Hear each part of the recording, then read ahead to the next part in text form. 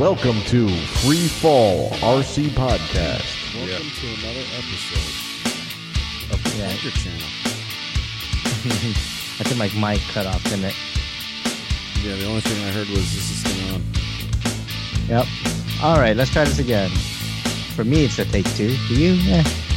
All right, here we go. Welcome to another episode of Free Fall RC Podcast. I'm Steve, and here with me is Kevin. Hey, guys. And we have Andy. Hey, now.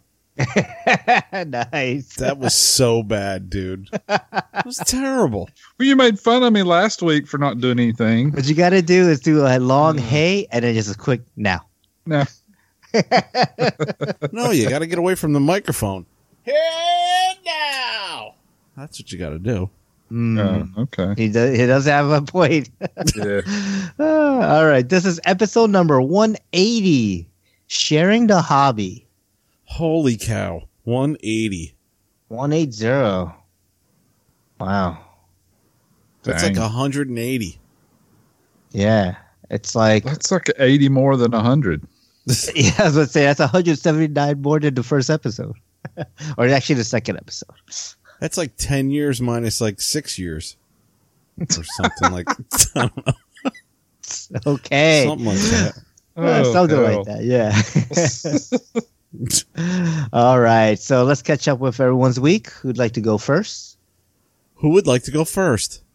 I Who would say like to go we let Andy go first. I'll go first. Sunday, John, the guy I sold the X5 to, he came over and brought my Hobby Wing programmer back that I had let him borrow so he could get it set up. And I give him a battery I had that I wasn't using. It was brand new, it just old. I never even put leads on it. Jeez. Wow. Yeah, it's a 4000 6S Hobby King Nanotech. Okay. And I don't know why. It was in the back of the drawer, and he was needing one, so I told him he could have it. So he flew a couple times while he was here. I flew to Prodos. So hung out with him for a few minutes, and then I finally got around to finishing the engine swap on my Whiplash. I think I did that Monday evening, which I had already mostly had it done. I just had to put the engine back in the heli, put the pipe on, a couple little things. Cool. So I got that done, and I was able to put some flights on it today, start breaking in that engine. I run about a half a gallon through it. I'd hoped to got more, but it's been raining all day off and on. So anytime it would stop, I'd run out, get a flight, had to do some work down at the shop here and there as well.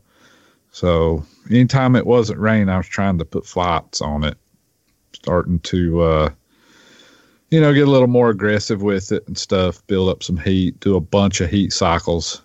I started doing these little like mini heat cycles where I'd fly around, get the temp up to like 220, 225, and then land and let it cool down to 180, 175, and then do it again.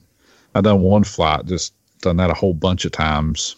And then, of course, between each tank, I was bringing it in the house and letting it cool all the way back down to like 70 degrees. So hopefully that'll work out well. How many times you got to do that? I don't know. I need to run at least. I've got a gallon of fuel with break-in oil, which is just kind of like a standard castor oil based oil, Okay. so it'll break in a little quicker. And then I'll switch over to synthetic and start leaning it out. It won't be fully broke in for 3 or 4 gallons probably. Wow, But- that much. After the first gallon, I can lean it in and start flying it normally. But it'll actually break in a little bit more as time goes on. Oh, wow. Cool. So once I get 1 gallon through it, then I'm okay just flying it however I want, just being sure not to get too lean on it. Yeah. Yeah. So I did. Let's see. I swapped out the lower frame on the Protos today as well and got it ready for the weekend. Fun Fly. It still needs a bunch of crap. Like it's not flying the greatest. It needs dampers are wore out. I'm sure it needs head bearings, probably tail bearings and stuff. But I don't really feel like messing with it because it's going to be semi-retired as quick as I get this new kit up and going. Just because parts are not readily available right now, and I've been flying it for over 3 years. So Nice. it's time to set it. I mean, I'll still fly it some, and when parts get back in production, I'll probably fly it a lot more. But as of right now, a really nice crash would probably put it completely out of business. So, Yeah. and that brings me to the new kit. It came today. Woohoo. XL Power 700. All right. Yeah. So I opened the box, fondled the canopy, Nice. looked through the bags, seen what was what. I don't think I'll get started building it before the Fun Fly because I've got to leave day after tomorrow. I've got a lot of shit to do tomorrow to get ready to leave. Yeah. So I'm not even going to try. I'm not going to worry about it till I get back, and I'll build it next week. But I'm excited. I mean, it looks pretty good so far. I'll know more as I put it together. That's a good way to tell how everything works and the engineering quality and the parts quality and all that stuff. Once I assemble it, I'll have a lot more opinions about it. So Cool. Nice. Yep. So that's what I've been up to. How about you guys? Well, I can go next. Sure. I've got a chance to fly finally. Flew on Saturday. I was on call and I still went down in the field and I was getting paid to fly because as I'm leaving my driveway, I get a call and I'm done troubleshooting this stuff over the phone. If these idiots want to call me for stuff that's not what I deal with, I'm like, fine, no problem. I'll show up. I showed up. I was out of there in 15 minutes because I told them, yeah, that's not our deal. We don't do anything with it. You know, you're swiping your badge and the door's opening. You know? So what was the problem? Well, it was more than a door. It was gates and these piston bollards that come up out of the ground. And one of the bollards they were coming up and one of them was starting to like lose hydraulic pressure and come down, and we don't have anything to do with that. We just tell it to open. We send it a dry contact. You know, open the gate and, release the bollards. So, so it wasn't, I knew it wasn't our problem when I picked up the phone, but like I said, I've already gone down that road where I troubleshoot something over the phone or I tell them this is what their problem is. They'd say we need emergency service anyways. I get an hour down the road and then they cancel it on me. So I don't get paid and I got to turn around and go home. So I was like, you know what? Yeah, I'm driving right by this location to go to the flying field. So I'll stop by there. So nice. I got paid from 9 a.m. to 1 o'clock. I got paid 4 hours. Nice. And then I wound up leaving about 1:30, and they called another thing in, something else in Camden. So I had to drive home and get the van and then drive down to Camden. But so I got paid I did like 30 minutes of work on Saturday, aside from the driving, and I got paid for 9 hours. So that's not too bad. That's awesome. Not bad. And it's time and a half. 9 hours. It's time and a half. Yeah, exactly. Yeah. But getting back to the flying, dude, I flew the Oxy 4 a few times. I flew the 690 once, I think, before I had to get out of there. Had the Kunai with me. And I don't know if I wanted to fly the Oxy 3 just to beat on that thing. And I wanted to fly the 550 again. But I didn't have time by the time I was wrapping things up to get out of there. I was going to leave around 2 anyways. But then I got the call. But I had fun. And I was talking to a couple of guys. And who's the guy that was there? The kid that was flying really good? Steve. Dave, was it? What was he flying? A helicopter. Oh, Paul and Jolie? Paul, sorry. Yeah. Yeah. Paul was there. Yeah. And as he's flying, and he's good helicopter pilot. He's a good 3D guy. He's banging stuff around, doing a really good job.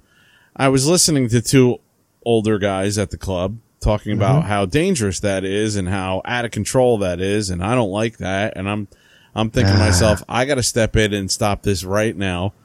So I did. I walked over to him. I said, it seems like it's out of control, but every maneuver he's doing, he knows what he's doing. And they're like, well, what happens if there's a mechanical failure and, you know, it's just going to come? What if it, you know, that one guy killed himself out in Brooklyn? I was like, wait a minute. I said the Brooklyn incident was, you know, was one in like two that have happened since RC helicopters have been in existence. And I said that was just a freak thing. And that wasn't due to a mechanical failure. I think he just got too close to himself, but I don't know. So I just told him that. And then I said, listen, I've been flying these things for like 3-4 years now. And every time I've seen a mechanical failure, usually it winds up eating itself and it destroys itself in place, like right out there, and falls right to the ground. And I said, they still didn't like it, but I was like, you know, they are in control. I mean, you know, they're not out of control. I said, so I just thought I should step in and say something, you know. It was just, I could hear it starting, you know. Oh yeah. Yeah. But it's the truth, you know. If you get a link pops off or something like that, usually the blades come swinging around and cut the tail off, and it exactly eats itself right there. Well, not even that. Like when something like tail gears fail, or like a servo fails, or something, you know, like I've seen so many, like, you know, a pitch link coming off or something happening, and the pilots always just land it or push it away. Like, they never, like, it's never put into a position where it's like, whoa, that was close. Like, you know, I mean, obviously close calls do happen, but you don't think they happen. I think it happens more with airplanes. Well, yeah, it's not to say that it can't happen. I mean, in the right orientation, it could come at you. Yeah. But it's been my experience, I think it's like 20-1 the amount of people that I know personally that have been injured with prop strikes with the big planes. Oh, easily. I mean, like deep gashes, go to the hospital, going to the hospital, back up. Yeah. I've seen more blood on our field from prop strikes. From quads and propellers from planes. Exactly. Yeah.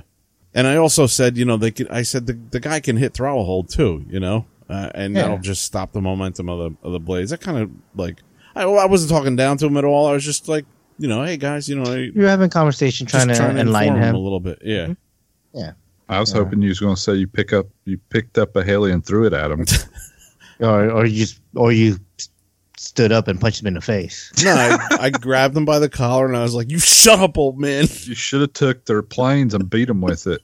Beat them with their own plane. All they have is like a bunch of foamies anyways. What kind of damage is that going to do? No, but the one guy I've seen at the club a lot, and he's a pretty good guy, and he's fun. He's got some old stuff, and you know, older, like World War II, World War I stuff, and you know, he enjoys coming out. I don't see him a lot, but he comes out and he flies, and you know, that's what we're all there for. But yeah, I was definitely wanting to put like the kibosh on that, man.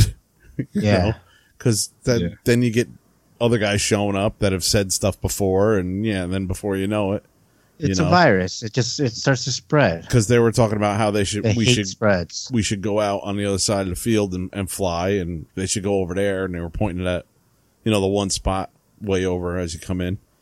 And I was like, nah, I gotta say something. Yeah. I've also seen these same kind of people say the exact same things when somebody's flying 3D airplanes. A gas or 3D airplane, they're like, whoa, it's going to come at us, come in the pits. And, you know, it's always something. Yeah.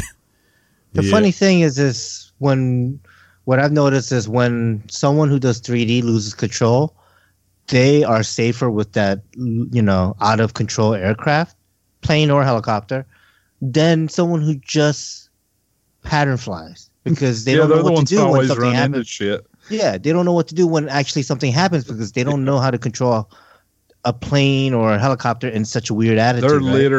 They're literally technically out of control. It's just going and they're just chasing. And that's why I think they have this perception that when they see us fly, that, you know, we're out of control. But we work hard to learn to keep in control of something that looks out of control. Yeah. You know? Yeah, and you know, I think it's the intermediate pilot that is more of that kind of like beginner to intermediate, like exactly like you're saying, is more a guy that's going to be trying to correct problems he doesn't know how to correct than a guy like Paul, you know, or you, Steve, or you know, just one of the guys that know what they're doing out there. I don't know. I think it's just a perception thing. It's Well, yeah, it's 99% that. Yeah, it's also I don't understand it, so it's got to be bad mentality. Yeah. You know, they don't understand what's going on, so obviously they can't even comprehend it. So yeah. So I think one of the questions I always get from, like airplane pilots, especially on the older age group, is how do you know what you're doing? Like, how do you keep your orientation? And it's like you build up to it and you kind of learn it and it becomes muscle memory. So you don't really have to, like, how to make corrections without thinking about it and things like that. And I think because all they do is they take off, pattern fly, and then land, that they never get to that point where they're like, how is it like, where they're like pushing themselves to the point where like, okay, they know where the limit is and stuff. They don't. They just, everything is a limit for them because they don't ever push anything, Yeah. Yeah. And those are the same people that sit there and you're like, oh, what a beautiful day. And they're like, there's 7-mile-per-hour winds. I'm not flying. Yeah. I'm like, yeah. Okay. Why? Because the wind can push your plane a little and you'd have to make a correction that I guess you're not confident in doing. Yeah. Because that's all I see. They right? should know what to do. Yeah. So I'm more worried when they fly than when we fly.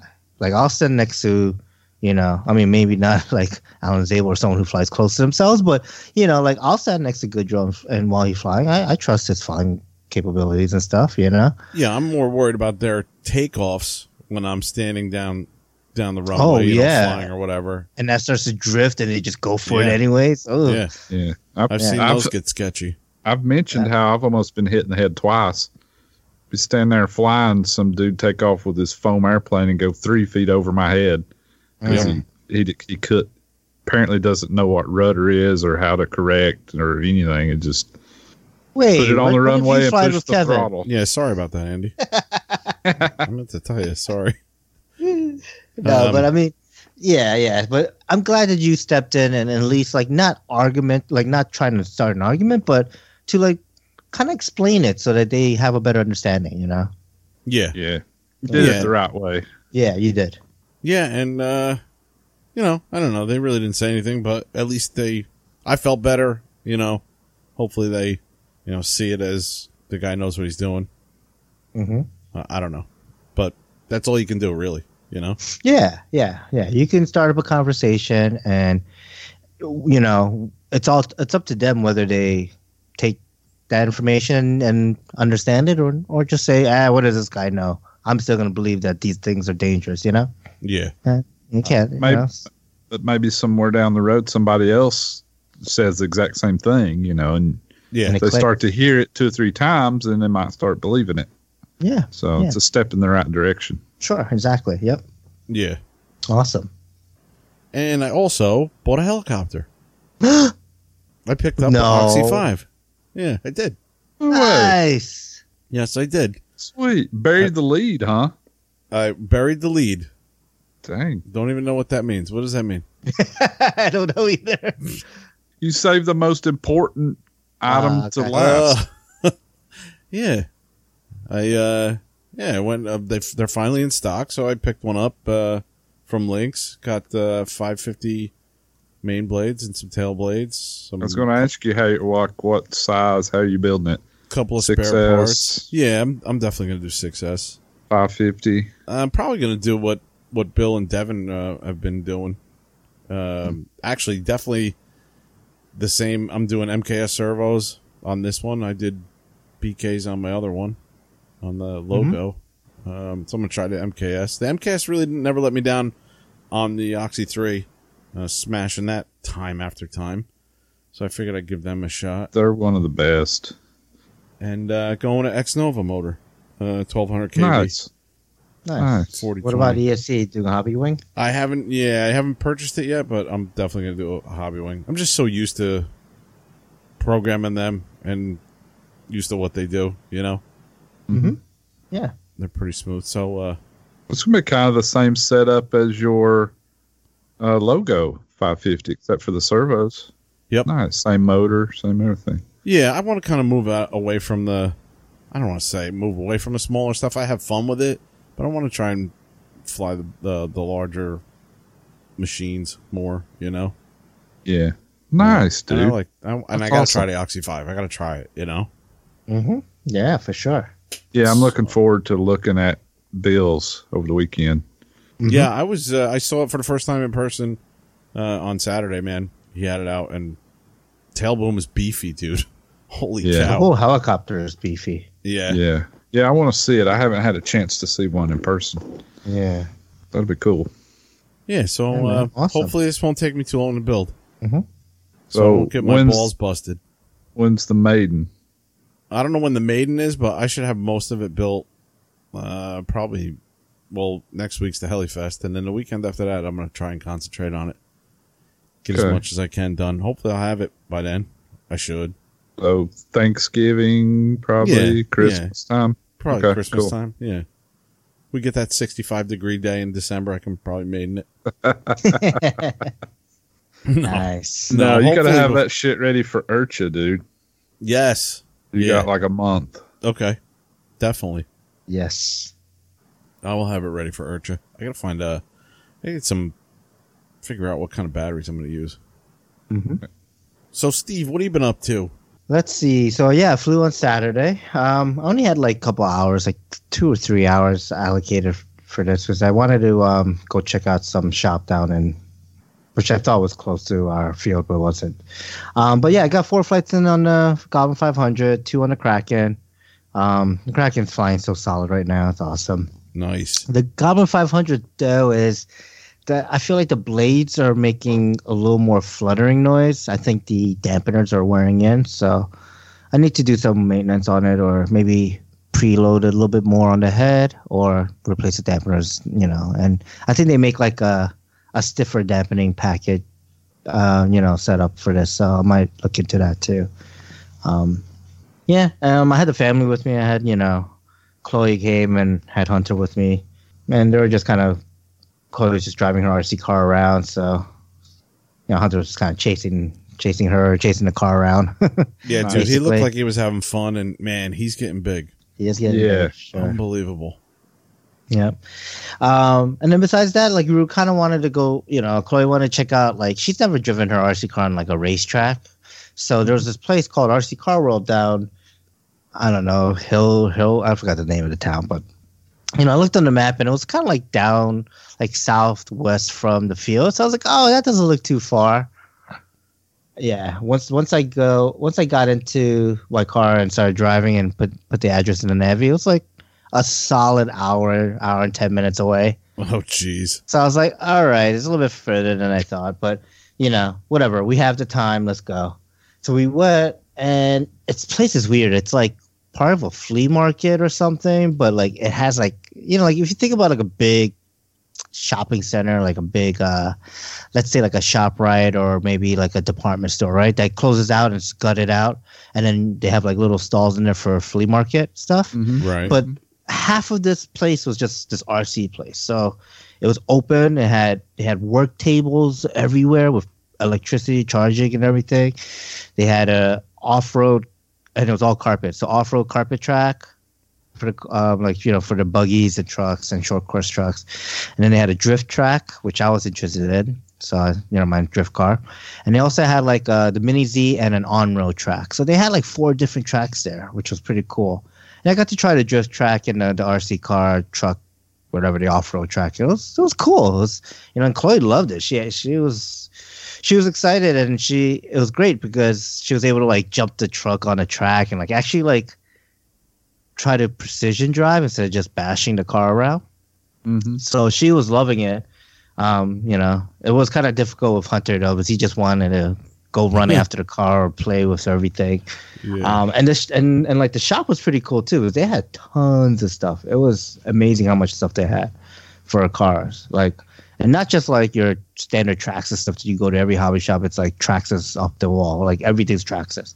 But they had like all the like drift car companies and just a whole big variety of stuff. So it was pretty cool. And it wasn't too bad for the like you have to pay to race on the track and stuff. It wasn't too bad. The guy hooked me up because we were only there for like basically 40 minutes or so. Yeah, but that's kind of been my weekend as far as RC stuff. Did you take your drift car, drive it? Yeah. How'd that go? It went all right. It was all right. And one of the guys was like, he was like, "Oh, you new?" And I was like, "Yeah, it's kind of my first like real drive drift car." He's like, "Oh, let me help you set up." So he actually worked on my car for like 30 minutes, setting everything up for me. Oh wow! Oh, Yeah, so cool. like the like the ESC endpoint he lowered so that way I could be on the throttle more, going around the turns and without spinning out. He adjusted the gyro a little and the steering and stuff. Like he basically made the car like good enough to race on that track. And he was driving around drifting every corner. I was like, okay. And then I try and I'll drift 1 or 2 corners and then spin out, and then another corner and spin out. But I know the car can do it, so it's just me. I got to learn how to do it. So it was pretty cool. That was actually one of the highlights of going there, is that someone took, just like in the helicopter world, right? Yeah. Like you ask for help, someone will step up and usually help you for half an hour, help you set up your stuff, right? And this was exactly the same feeling. Like he knew that, he saw that I was new and didn't have much experience, and he was like, okay, and he helped me get it all set up. So I'm gonna leave it the way it is. It's good. Yeah, that's an awesome story. Yeah. Cool, man. bud. Yeah. So now, is that like the closest place for drifting, or? That's the only place I saw that had a drift track. And that was concrete, right? That wasn't carpet, right? No, it was like vinyl flooring or something. Like it was smooth, but it was different. It was like, maybe it wasn't concrete though, because I barely have any scuff marks on the tires. Yeah. Like I bought a new set of tires to run on that track because I didn't want to run the tires I had because they're all scuffed up from just trying to drift on the asphalt. But but they're good about it. I was like, guys, what tires should I get? And they're like, oh, get the MST Silver Dots, blah blah blah. And I was like, okay. And I go in the store, and this guy Mike, who's the owner, is like, oh yeah, Silver Dots, here you go. And you want rims? Or I was like, yeah, let me get a set of rims. And the thing about RC car stuff is that like the drifting specifically, it's because it's very scale. So like the rims I get are like, they look like Yankees or they look like Koenigs, like you get actual like name brand looking rims and stuff. So which is pretty cool. Oh, that's cool.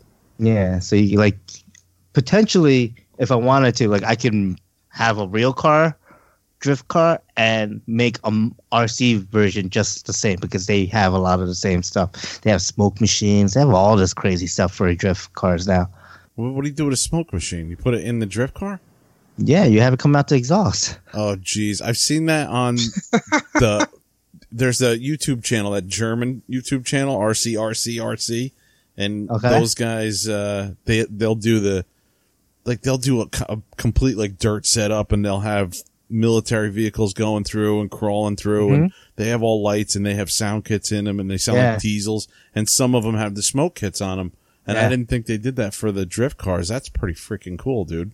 They do, yeah. Even like Hobby King has one. There's other companies that make them now. It's like a whole different world. It's insane, And I feel like the drift community is probably close to like drift and crawling. I think are like the specialties.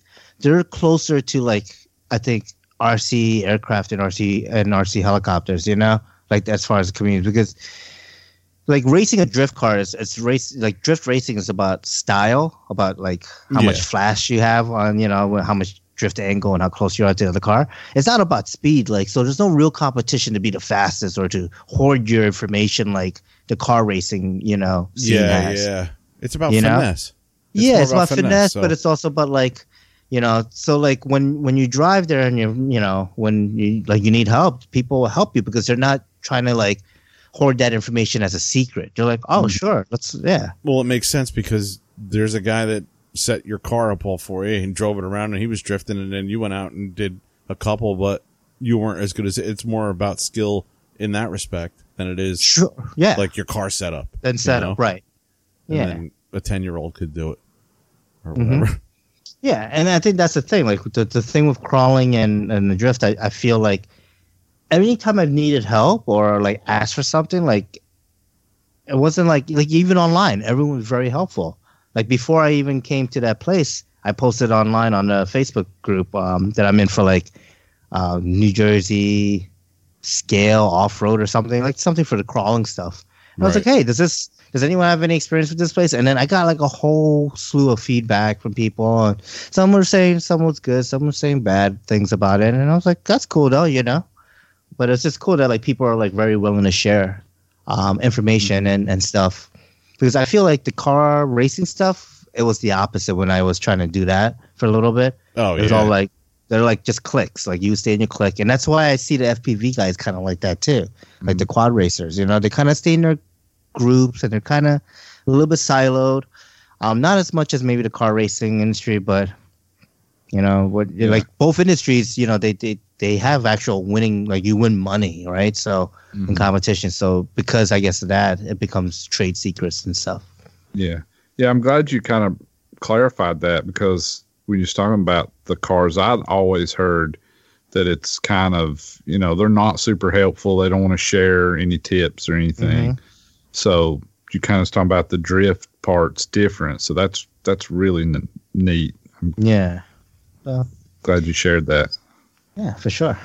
All right. So let's go into the main topic here. All right. All right. So sharing the hobby. I don't know what that means. I mean, sharing. I guess we're sharing the hobby, right? We share the hobby by sharing our experiences on this podcast. Yeah. Yep. I think so. I share by telling everybody how much an idiot I am Mm-hmm. and don't make the same mistakes I make. And I think people really learn from that. Maybe not. I don't know. No, they learn to turn around and say, help, help, help. Yeah, definitely, dude. I almost took a picture of this, Kevin, but when I was opening the box for this new kit, I'm looking at everything. I got the booms in a bag in a box. I'm like, where's the push rod? Where's the boom supports? Maybe I'll check inside the boom. Yep, sure enough, there they were. See? See, I would have never looked there if I didn't know about Kevin's incident. Oh, you should have done a Facebook Live with that. That would have been awesome. And I'll tell you what, dude, somebody's going to come up to me down the road and say, I knew I needed serious help, and I didn't turn around and yell help. I yelled help, help, help, because I knew it was serious shit. I needed help immediately. Yeah. So, yeah, I mean, you can share a hobby by doing what we do, right? You can start up a podcast. You can, you know, Yeah. join up and, you know, get a group of Absolutely. guys and start sharing your experiences, talking about the hobby. Basically, just bringing content to of the hobby to the people, right? Yeah. Like, you know, whether it's RC people or not. So that's one thing. I mean, definitely you can share the hobby with social media, right? So we'll kind of go into some of that stuff. So like, let's talk about sharing the hobby on Facebook. Yeah, you do a great job of this, Steve. I usually do more. I just feel like it gets harder just with the time and stuff. But, you know, sharing the hobby with Facebook is like, and it's really mainly not obviously we share the hobby within our Facebook groups and stuff, and we comment and like posts and stuff like that within, you know, the different RC helicopter groups like CP Helis, RC Heli Hangout, the Flying Box, you know, just like other sites and stuff or groups within Facebook. But I think it's very important to share the hobby to just your own Facebook page publicly, because Almost more important, I think. yeah, because like the people that, you know, I could say, hey, I went flying this weekend at, you know, my club and blah blah blah, and my helicopters flew awesome, blah blah blah. But if I share it to people that fly helicopters, they're like, cool, they'll like it. But I mean, it's like 1 in a billion posts that they see like that every day. Yeah. You know, but when you share posts to like your regular public Pictures or a facing page, video or something. yeah. Like, oh, So shit, I didn't even know this existed. And then they get interested.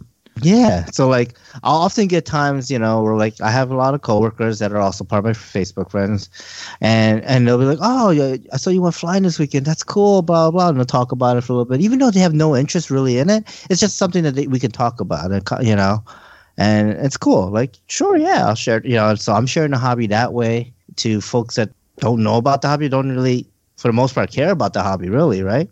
Right. And, you know, once you get the word out there and you're doing it on social media, on Facebook, you know, they know that that's a person, if they have any questions, they can come to. Like, Oh, yeah. I'm not really, I'm on Facebook, but I'm on Facebook with my brother-in-law, but he has come up to me knowing that I'm a guy that does this kind of stuff. And he's been, you know, he'll ask me questions about a drone and stuff like that, you know, Yeah. what to get and, You know, Yep. I'll ask him what he wants to do. You know, do you want to fly into your garage door? Okay, get a DJI. And make sure you put it on Facebook and YouTube it. Yeah. We should go live with that. This would be great. But that's like the common thread through all of this is, you know, getting it out there that people can come to you and ask any kind of questions about it, you know, then getting it out there. Yes. Yeah, I agree. Often I get the same thing, right? Like folks at my job will be like, oh, I was interested in getting a drone. And I'm like, okay, well, here's a couple things you need to know about that. You know, Right. You live and work in Brooklyn. You most likely won't be able to fly many places to Right. be aware of, you Right. know, that you can only fly mostly at fields that are like AMA fields and stuff like that. You know, not to deter anyone, but just to give them more information about like what our hobby really is, right? It's not about just, you know, even though everyone thinks our hobby is quads with cameras on them, right? You know, that it's not just that. And there are rules and things we need to kind of be aware of if we do decide to Right. partake in this hobby, right? Yeah, definitely. So beyond Facebook, obviously there's other there's like the video platforms, right? We'll call them the video platforms. And that means we have your YouTube, your Vimeo, even Facebook with Facebook videos, right? And sharing a hobby with that, like creating content, video content for folks, right? I think it's huge too, right? Because that has a huge presence. Like, you It know, does. Yeah. you can basically be anywhere in the world and you can find Bill Ann's YouTube channel and start watching his helicopter videos, right? Like, you know, like people randomly will fall on my YouTube page and start liking it and subscribing to it. And I'm just like, okay, cool. Got another subscriber. And I'm looking, like, they don't seem like they're helicopter people, but maybe one of my videos perked some interest, so they subscribe. And, you know, maybe one day in the future they'll get into it, right? You know? Yeah, I mean, they say pictures worth 1,000 words, but then when you have, you know, 1,000 moving pictures, you know, it really is. It really does do a lot of the stuff justice, a lot better than just a still picture. Yeah. Which I barely do any YouTube stuff anymore. It's just for me, it's time, and it's, you know, the podcast takes priority over any kind of thing like that. Yeah. Yeah, and it's crazy because you know, you're right. Like a picture of videos is like 1,000 pictures, right? Like it just says so much more. Yeah, Like a picture is 1,000 words, but then a video is 1,000 pictures, and then when you see it in real life, then your mind's completely blown because you can't. Video doesn't transfer depth perception as well, and the speed and the, you know, how low these things get. Yeah. When you watch a video, then you can just think, oh, that's CGI. Yeah, remember, like they had that whole thing where they're like, Like with Alan Zappo flies, like, Yeah. oh, that's fake. oh, it was The fake. shadows The wrong. shadows, The fast look. Yeah, That's yeah. poor CGI at best. Yeah, it's too fast. It couldn't be like that in real what were that? life. The scientific experts Yeah. that I'm supposed to believe every other Video thing that comes out of experts. their mouth. Yeah, Yeah. No, they were way off. So, but in real life, with your own eyeballs, it's kind of hard to yeah. not get it. Sure, yeah.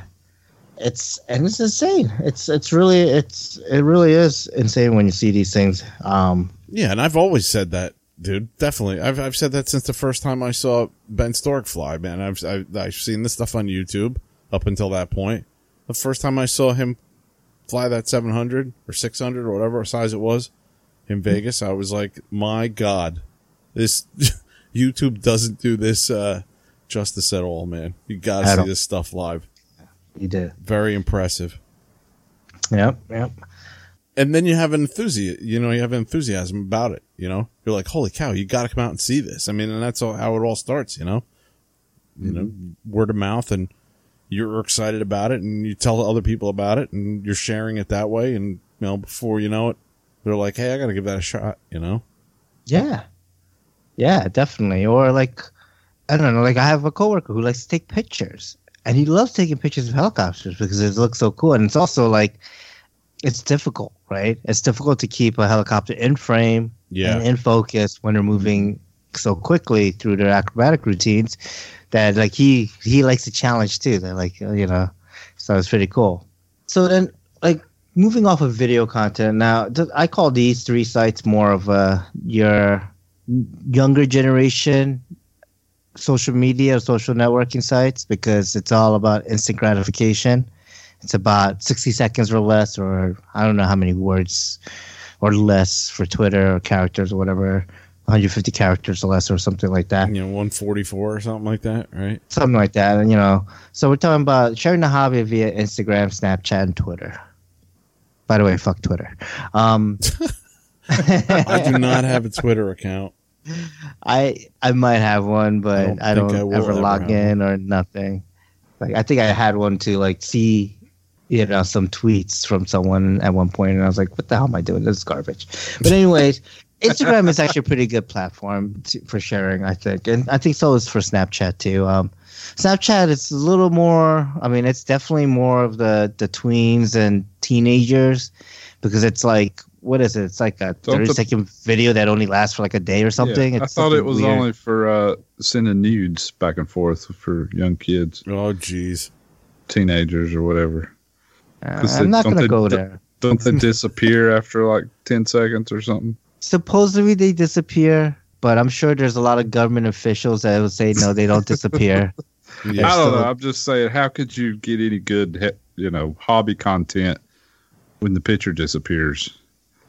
I think it's about like, just like a quick flash like of stuff, right? It's like a blast of little content that someone will catch for a little bit, and I think it might spark something. Like, yeah, hey, I'm out at the field. Boom. I'm here with this guy. It's like those pictures that you delete after you post on Facebook, from your phone. It's like, yeah, just, hey, I'm out at the field and this is what's going on. So yeah, Snapchat is probably not the best of the instant gratification social media, but like I think Instagram is a pretty good outlet for that. You still have good amount of younger folks on there. You could do up to 60-second or 1-minute video clips and stories and all this stuff. And I don't know. I feel like I have a group of friends that are on both, but I see their activity more on Instagram than on Facebook, and vice versa. Like Javier, I see him on Instagram, but I don't see him on Facebook. I was told Facebook is just for old people now, and Instagram's where all the young people are. So that sound right? Yeah, that's the gist of what I've heard too. I mean, sure, it could be. It probably is. That's where I am. I'm on Instagram. The hell with Facebook. No, I've also heard that if a place treats you bad, like a hotel or something, you get on their Twitter account and you tweet to them or whatever they do with Twitter, and it's worth more than writing anything else. Yeah, and I heard that years ago, and now you see the power of it now with Trump just tweeting stuff out. He doesn't need the media anymore, and he just tweets out whatever he wants, and it's the way technology's going. That's the way the news feeds are going. It's not going towards your traditional, right? 10 o'clock, 11 o'clock news or your morning news. It's, people are getting their news from these sources. And I think it's getting a little off topic, but I think that the regular commonplace, the news and the 3 big television networks, I think this is a scary time for them, because you got everybody and their brother doing a podcast. Everybody's getting news and stuff locally from other people, and it's like they don't go to the mainstream, the big networks for their news content really anymore. A lot of people go to podcasts. By the time the 6 o'clock news comes on, so we would already know everything that they're going to say. You've seen it on Facebook already. Yeah, absolutely. Yeah. Or some other website. Yeah. Mm-hmm. Mm-hmm. And I don't think they're dying as per se, but I think they're definitely shifting a lot of their focus into more of the social media stuff too. Like you'll see those feeds from CBS or NBC or CNN or even Fox News and stuff like that. You'll see them on social media, and they're basically flooding their feeds with their news as live as everyone else getting their news and publishing it. So really, the only news I follow is The Onion. Just saying. Wasn't that a comical, satirical news? Yeah, it's fake news. Yeah. Okay. But But yeah, so those are some of your outlets that you can share the hobby with. Another one is just talking to people, right? Like talking to your friends, like your real friends, that are in front of you that you hung out with and grabbing a beer with and stuff, right? Yeah, absolutely. Or your family members, Mm-hmm. I got my nephews into RC cars, and my brother-in-law's 2 kids are into cars, and they race them around, and they just, once they know what you're doing, or you can recommend stuff or whatever. I'm not sure about the cars, but they've even said before the kids were born, it'd be great to bring them out to the field to watch Kevin fly his planes and stuff like that. It just all sparks the interest. Mm-hmm. Yeah, and I think one of the best stuff about our hobby with the aircraft, the flight, the RC flight stuff, is that it basically promotes technology, engineering, and aeronautics, right? Like it supports, like, I don't know, I just feel like more kids will want to be pilots, or want to go to space, or want to be an engineer, or want to be, some type of, like, some kind of, technical side, right? And not just, be like what people wanted to be back in the day so much. Like, I want to be a writer. I want to be I want to be let's see, what else is there? I don't know, doctor or whatever, like. Right. No, you're absolutely right. I mean, how many kids did we meet over the years now at Flight Fest because of Flight Test, that we know are brilliant kids. Andrews, before he was even on the team, we were saying he should be on Flight Test. Yeah. And Keegan, think about Sponholz. Keegan's great, and Paul Jennings was a really young kid. I don't really. I'm friends with Paul on Facebook, and I see him every now and then. But I mean, all 3 of those guys have their pilot's license. Yeah. We were talking about kids and sparking the interest in that stuff. It's also great when they can start building things and learn how mechanical things work, like especially on the heli side, but in planes as well. Yeah. Because I feel like a lot of kids nowadays don't maybe tinker and build kits and stuff like we did when we were little. They're more interested in like electronics and stuff like that. Yeah, they're more interested in video games. Yeah, so I mean, it's good to learn how to use a screwdriver or this or that or wrenches, and which absolutely is I mean, that's just good stuff to know as you become an adult. You Definitely, and it all translates. You know which end of the screwdriver to use on a helicopter. Right, you get a IKEA bookcase or whatever. Yeah, you know how to. It's like, oh, this ain't nothing. Put it right together. I mean, versus scratching your head, being like, oh, I don't know how this goes together. I'm sure there's kids out there that are like, whatever, 15, 16, like teenagers that don't even know which way you screw in a screw. No, they wouldn't know. Yeah. Dude, I got a funny story for concept. you. My brother-in-law is a lawyer. He has a big house. He's a great guy. I wouldn't talk bad about him or anything, but he had this fence put up, and there was this plastic clip that clipped in as the gate closed, and it was off. It was off by like a half an inch. And because I've done fire alarms and the alarm business and all that stuff, I keep those little tiny screwdrivers. We call them tweakers for tweaking things. They're only maybe about an eighth of an inch. Got a blade on about an eighth of an inch. I keep one in my Jeep, or I was keeping it. You come across them so much, it's like pens. You always have one. So I had one in my Jeep, and I was over his house working on something, and he was like, yeah, I got to call the fence guy back because the gate's not closing right. I went to my Jeep. I went to the gate, and I saw that there was a little set screw. I undid it maybe enough turns, to move that piece out, that catch piece out about a half an inch, and the gate's been closing fine ever since. And it was funny because he wound up telling my wife, and my wife was like, yeah, well, wait till you get our bill, joking around and stuff. But that's the whole thing we're talking about here, too. Yeah, really, just call like someone. He's a brilliant guy, and I love him. But yeah, like little stuff like that, he's either too busy to look at it, or doesn't realize, because he's never looked at anything like that. Like, how does this work? Yeah. Yep. He's getting more and more into that kind of stuff because him and I have done a lot of stuff together on his house. But it's that absolutely like Devin could have walked up and looked at that and said, you know, all you got to do is turn this thing out a little bit and it'll catch and it'll close.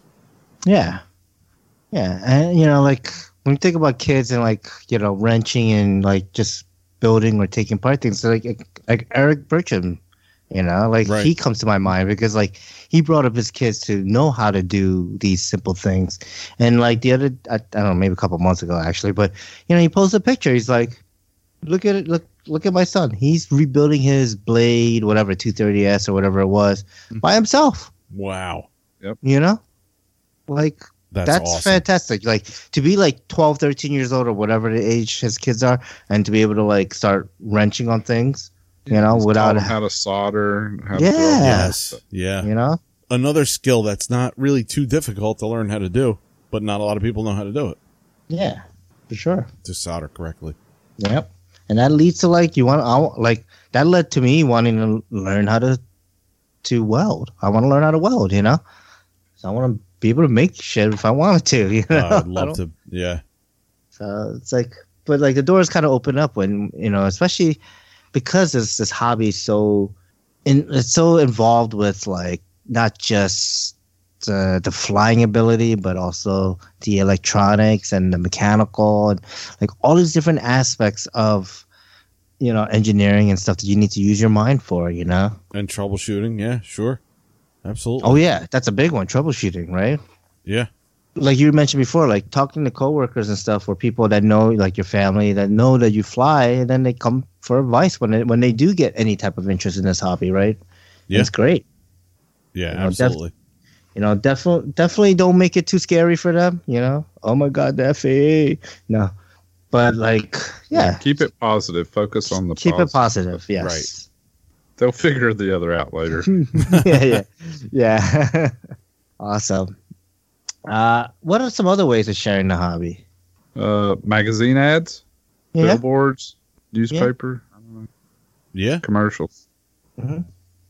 Yep. Commercials, or, you know, any type of like promoting the hobby with ad stuff. You know, I don't know how effective these things are these days. Not very. Yeah, I mean, I don't know.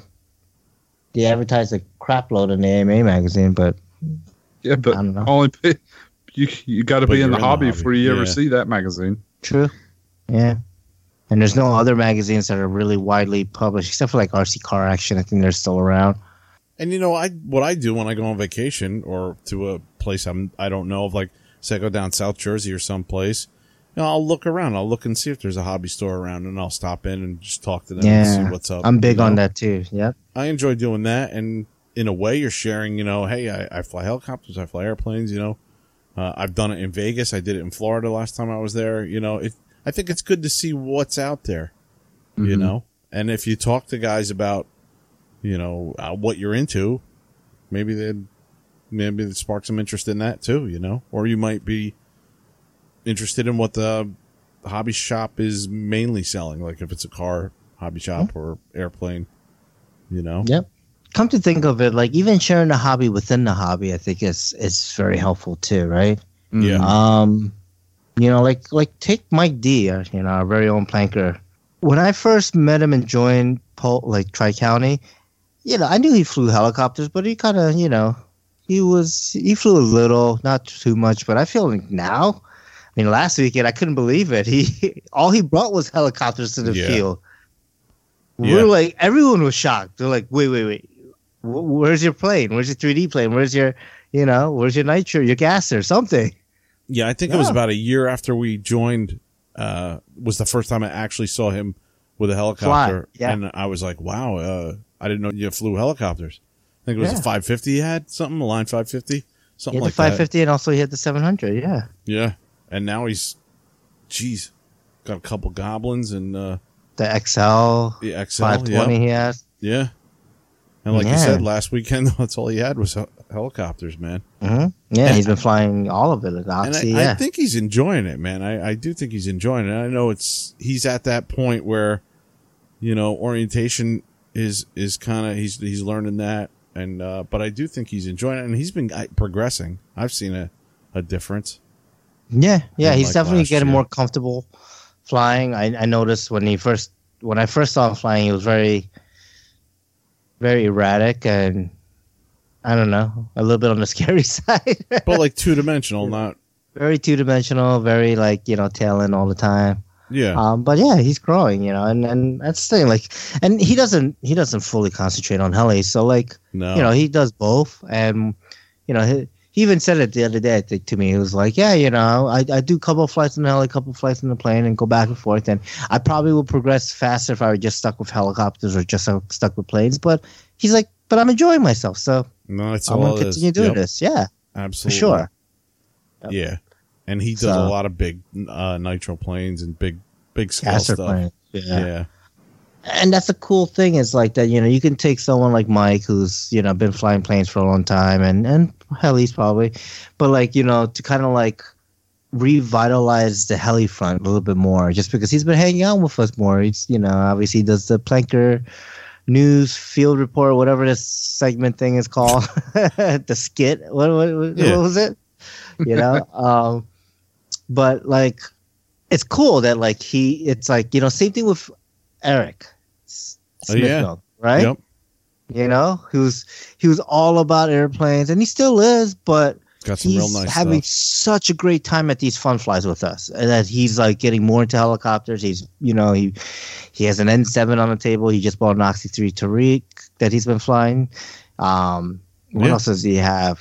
There's a Line 550. It's like just a whole slew. He still has his Raptors. Like, I mean, and he has my 600 T-Rex Nitro that he's been flying too. Like, and it's great. Like I think probably because of us, Rob, you, like just the Tri-County heli crew, that like we've been like more and more people that just fly planes are now kind of venturing into this portion of the hobby and taking a look, not from the outside, looking from the inside now, like what this hobby is about for us, Yeah. So we get to share that. And that's Exactly the awesome. same way we did it. Exactly our experience. Yeah. I know we both started out with airplanes. Yeah, we both started out of airplanes. I mean, mine was just watching YouTube videos. I just couldn't believe how these guys were flying them. Yeah. And then I think I want to say like we went to an event and I was just like, okay, this is it. Like I think after I started doing helicopter events, I made a full switch over. Like, I'm not flying planes anymore. I'm just going to fly helicopters. I want to progress in helicopters. So that's what I'm going to focus on, right? Yeah, I think it was 2014 when you guys went down to the South Jersey heli event. No, Was it was when I met Jeff for the first time. Oh, okay. Yeah, we met up and we went to a fun fly somewhere in like not South Jersey, but more like Central Jersey somewhere. Oh man, and I met Jeff and his wife there for the first time, and I saw, it was right after Roman passed away because I remember everyone doing like a hover for him. Oh, okay. Like a memorial hover for him, and I remember I was still flying like my The CP100 or whatever it was. Yeah, CP100 and my what was the Blade 130 X, that garbage one. And I think I had my 450 because I remember crashing it there. Oh, okay. Yeah. And then I was super new at this. I did not know what I was doing, and then I think I crashed behind the flight line once, and I kind of like tucked my tail between the leg and walked away. Because I didn't really know anyone there, and not that I know no one, like not that anyone said anything, but it was just kind of like, ugh, I know that's a big no-no. Let me kind of sneak away, but but it was cool though. Like I got to see helicopters actually do like more things than just sport fly, more things than just fly like a scale heli. So it kind of definitely opened my eyes, like, ooh, this is cool, and. I probably not then when I started getting into helicopters strictly, because it was after I met you, Kevin, and I think we were like friends for like at least a year, because I remember doing both for a while, during the whole Green Pond days and stuff. But then after that, I think it's like, because we ended up not having Green Pond anymore, and we were struggling to find a place to fly. I know you were trying a couple of clubs up like north. I ended up we ended up finding, I don't know if you did, I think you might have, find Tri-County, and you're like, oh, I'm gonna go check out this place. And we went there, and like Ricky Cricky was flying, and John was flying. And when I saw John fly, I thought he was amazing. I was like, oh shit, he's pure flipping and doing these things and flying inverted and all this stuff. I remember seeing John Dale fly too there. And then John Dale, and I was like, whoa, holy crap. He looks out of control, but he's flying the crap out of it, and he lands in one piece. That's great. Yeah, and then going to actual fun flies, it was over. Well, and I gotta say, seeking out that club, man. We've talked about clubs in the past. Just seeking out that club and meeting the guys for the first time, and then every time I go there, it's like a fun fly. Like I have such a good time with all the guys there. We laugh. We have a good time. We're always busting chops, and it's just it's a really good time, really good way to spend, part of your weekend after, dealing with work and stuff. It's awesome. Really. It really is. And that's, it has nothing to do with the models or what we're flying. It's just the people that are there. Yeah. And exactly. I think the people is what drew it even more. And, and don't get me wrong, the plane, heli does. Anyone who flies aircraft share the same, love of, flying things that want to hit the ground hard, Absolutely, man. Yeah. So, in turn, everyone in the hobby should do their part to share the hobby as much as possible to keep this hobby alive. I think one of the things that's really hitting home for most, in this business or in this hobby itself, is that, the hobbyists are dying. The older folks are passing away, and the hobby is not being shared down. So it's not like we're having the amount of new people that they used to have back in the day, before video games, before the internet, before TV.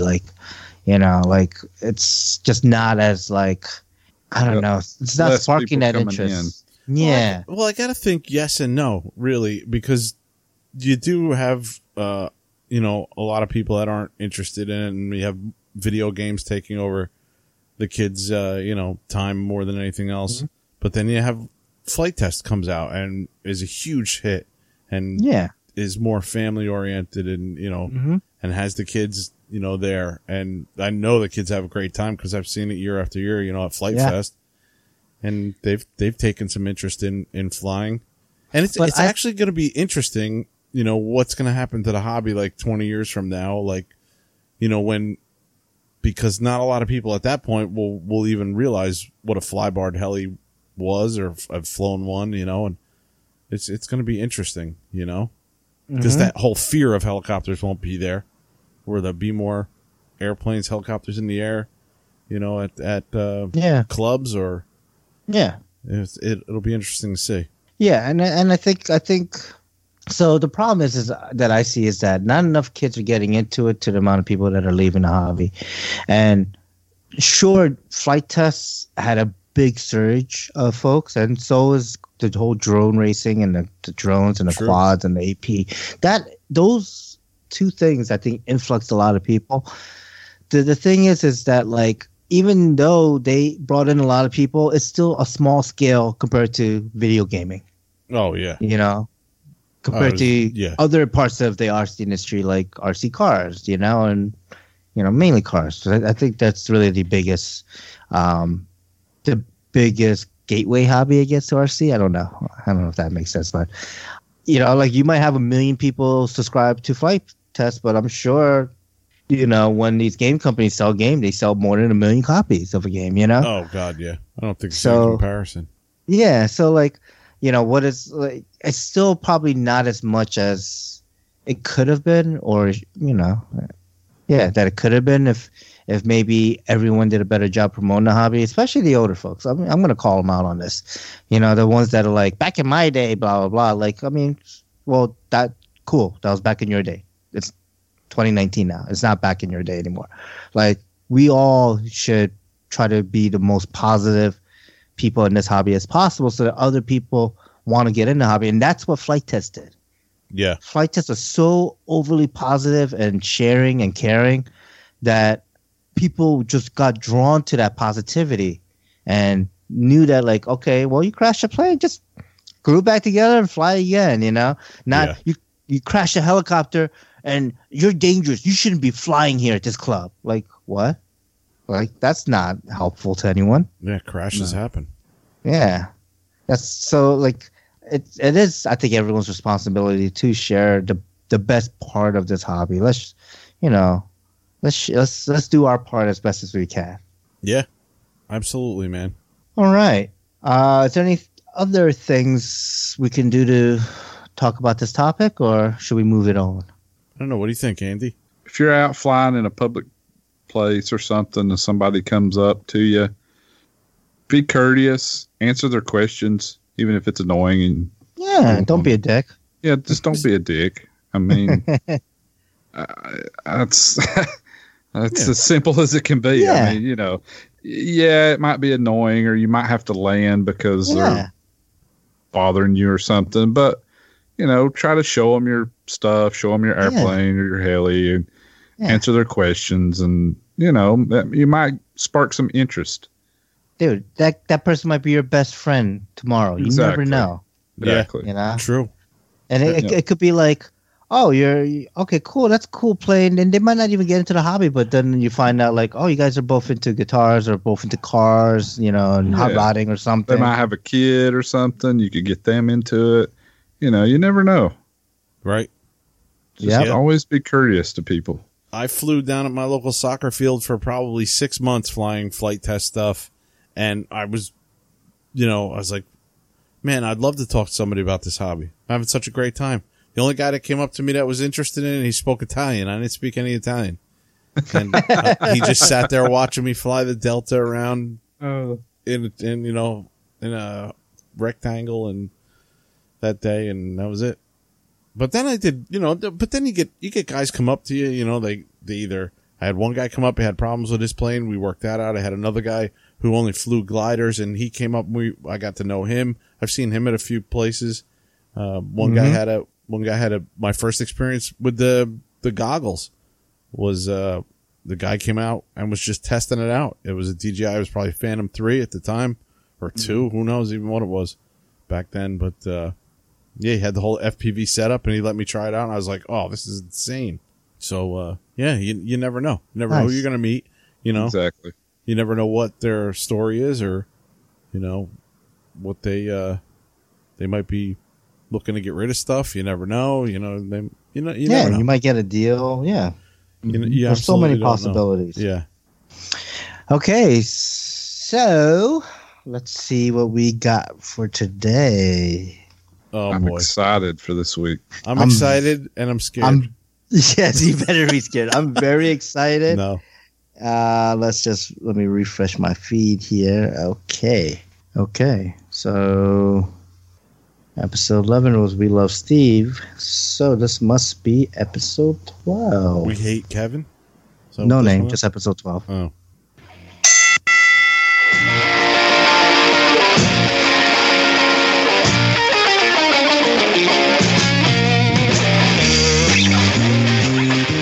Hey. Yeah. Episode 12 of the Planker Show. Can you believe this shit? I have to take a minute and thank Steve, Kevin, and Andy. Those guys have the most amazing trust. They never edit my content. They never ask to hear it up front, even though sometimes I ask them to listen to it. They just let me do whatever I want.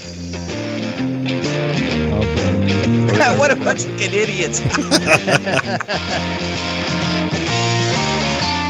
Grab onto your seatbelts, ladies and gentlemen.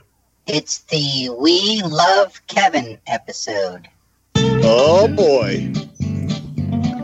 Hey, Kevin. Mike? I heard your message, man. What's up? I'm getting out of the hobby. Selling all my stuff. Dude, what the fuck? I called you. That's how my brain works. I'm a mess. What about the podcasts? Don't those guys need you, don't they? That's a load of shit. Did you talk to Steve about this? What did he say? You can do a half-hour show on your own.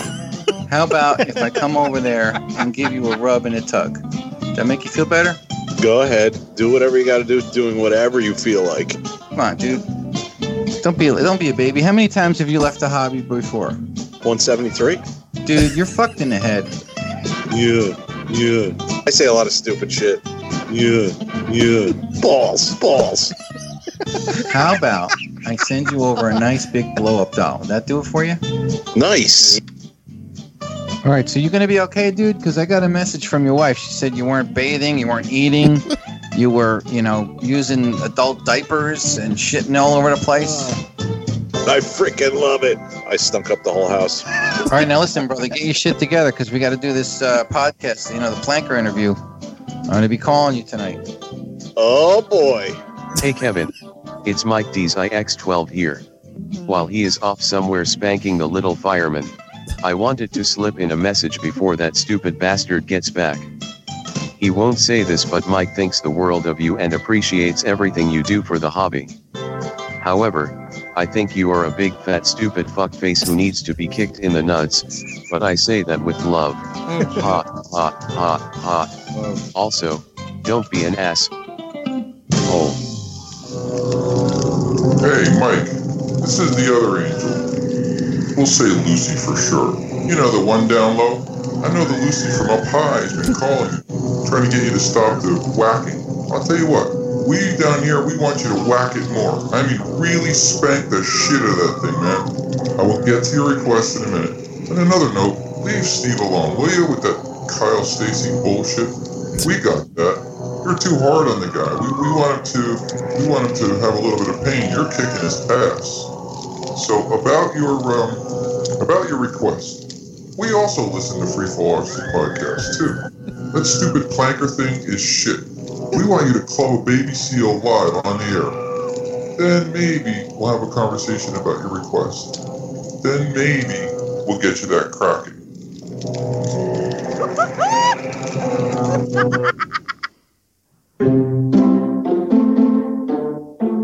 Hey, Kevin, you're up to be interviewed on the phone. It's your turn. Mike D.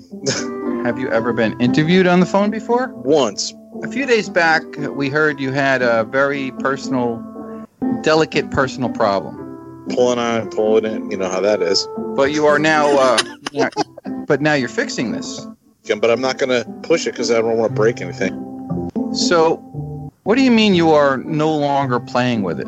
You got to be kidding me. I knew you were going to ask that. Okay, so we heard that the root of this problem was the Thrustmaster. So you no longer are addicted to the Thrustmaster? Huge accomplishment for me. So, Kevin, what was that episode that was reported where you had an incident in the Parkway restroom? I had my hands on the wrong cheeks.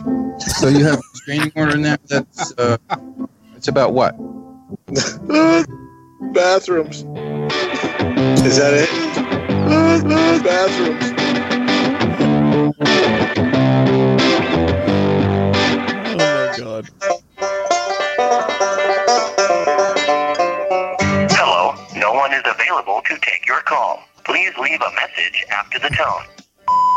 Hey, Kevin, Mike G. I'm having some trouble with your recommendations. You told me I should practice flying inverted. And I've been doing that, but my God, I get these wicked headaches, and it's so difficult. Wouldn't it be easier if I just, flew the heli upside down rather than hanging upside down? Let me know, dude. Hey, Kevin, it's Billy Monaco over here at Ins and Outs Adult Store, and we got that Thrustmaster you ordered. Really would like you to come and get this thing. It's kind of creeping us out. Thanks. Hey, Kevin, Mike D. Listen, man, this isn't working out, dude. When I called you and I told you my ailerons on the heli were backwards, you told me that the servos had to be reversed. So I took the right one out of the right side, put it in the left. Took the left one out, put it in the right. It's the same shit, dude. Hey, Kevin, Mike D again. Some of my friends think you're messing with me, telling me to put helium in the heli to make it fly lighter. I'm going to try it anyway, man. I'll let you know what happens. Kevin, wow, man. This is pretty awesome. We had a little bit of helium and lots of nitrous oxide. Yeah. I don't know where that heli is. The heli left a while ago. I'll hang around for a while, see if it comes back. Thanks, Kevin. This is great, man. Appreciate it. Hey, buddy, you over there. Hey, man, can I buy some pot from you? Hey, Kevin, it's Owen Lester. We can't. This Thrustmaster is pretty badly damaged. We're not exactly sure what type of a lubricant you put on this thing, but whatever it is, it's not really made for that. We're also not too sure why the whole thing is so sticky. The guys in the shop are just confused about why this thing's so sticky. Mike, I didn't do anything. I did absolutely nothing except pulling on. So I'm getting things down already because I don't know what's going to happen next because of the problem I had my hands on the wrong cheeks. I'm a mess. You got to squeeze your balls, and that's how we do shit downtown. Shit balls. Mike D is the best. Welcome to another episode of Free Fall RC Podcast. I'm Steve, and here with me is Kevin, and Andy. Hey, I suck.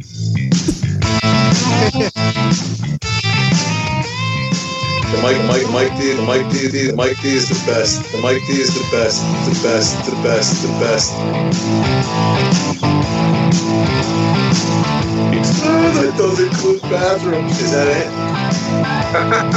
I suck.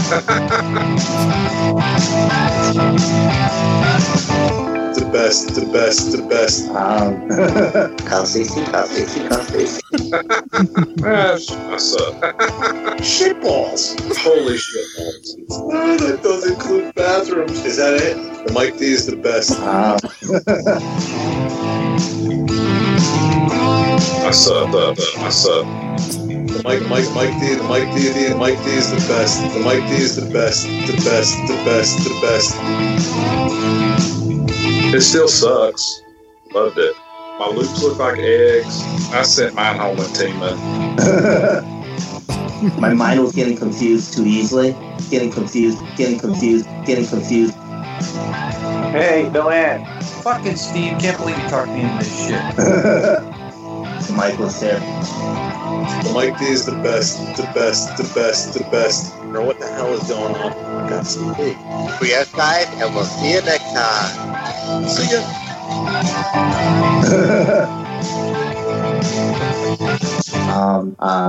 Oh man. Yeah.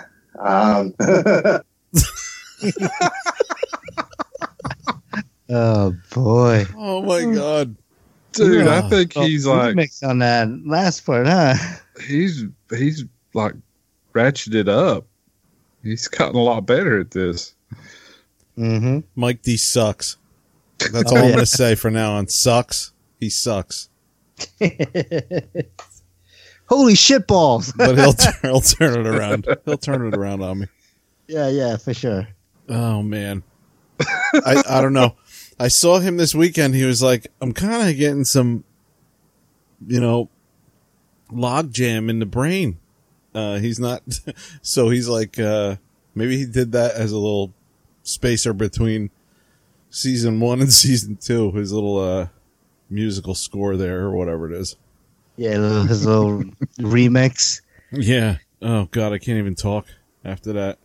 Oh, all right. Actually wasn't too bad. I thought it was going to be a lot worse. And it was way worse than I thought it was. I thought it would be. Let's move it on to news and announcements. Okay, news and announcements. All right. What do we have?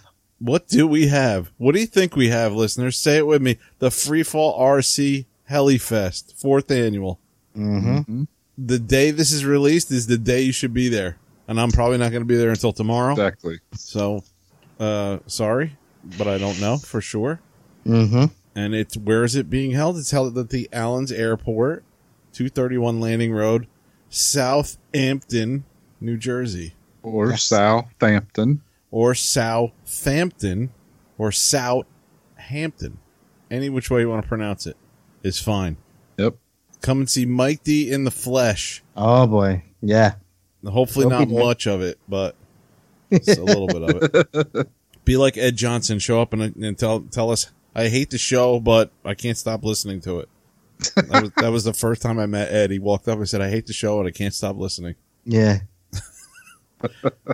What else is going on? Well, we've got another fun fly out in Denver. One of the listeners wanted us to mention. Right. It's the Mile High Heli Showdown, August 16th through the 18th in Golden, Colorado. And he gave a Facebook link, but it doesn't appear to work. But you can try it. Facebook.com/Mile High Heli Showdown. But there's also a website that has all the info. Yes. And it's, how would you pronounce this? Arvada? Modelers.com. Yeah. Arvada? Yeah. Apparently this is out near somewhere in the, like, close to Denver, the Denver area. And you can email them at milehighhelishowdown@gmail.com. Yep. And I just wanted to thank Adam Small for sending us a message so we could mention this. Yeah. Go check it out. Yeah, dude. He says he's going to be doing some demos and there'll be some buddy boxing going on. Nice. Some night flying.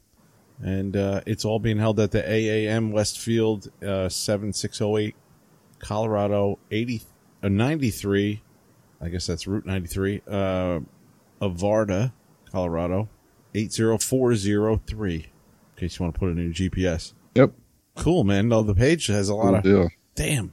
Page has got a lot of big scale. Yeah, they got a really airplanes nice on it, website and stuff here.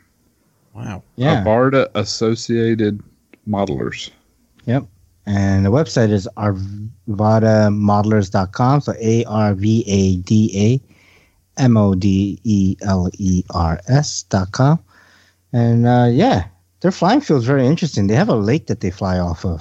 So they have a lot of sea and boat planes too. Yeah.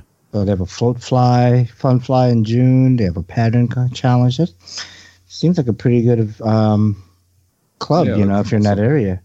Yeah, and Awesome. what a great, tie into our topic this week.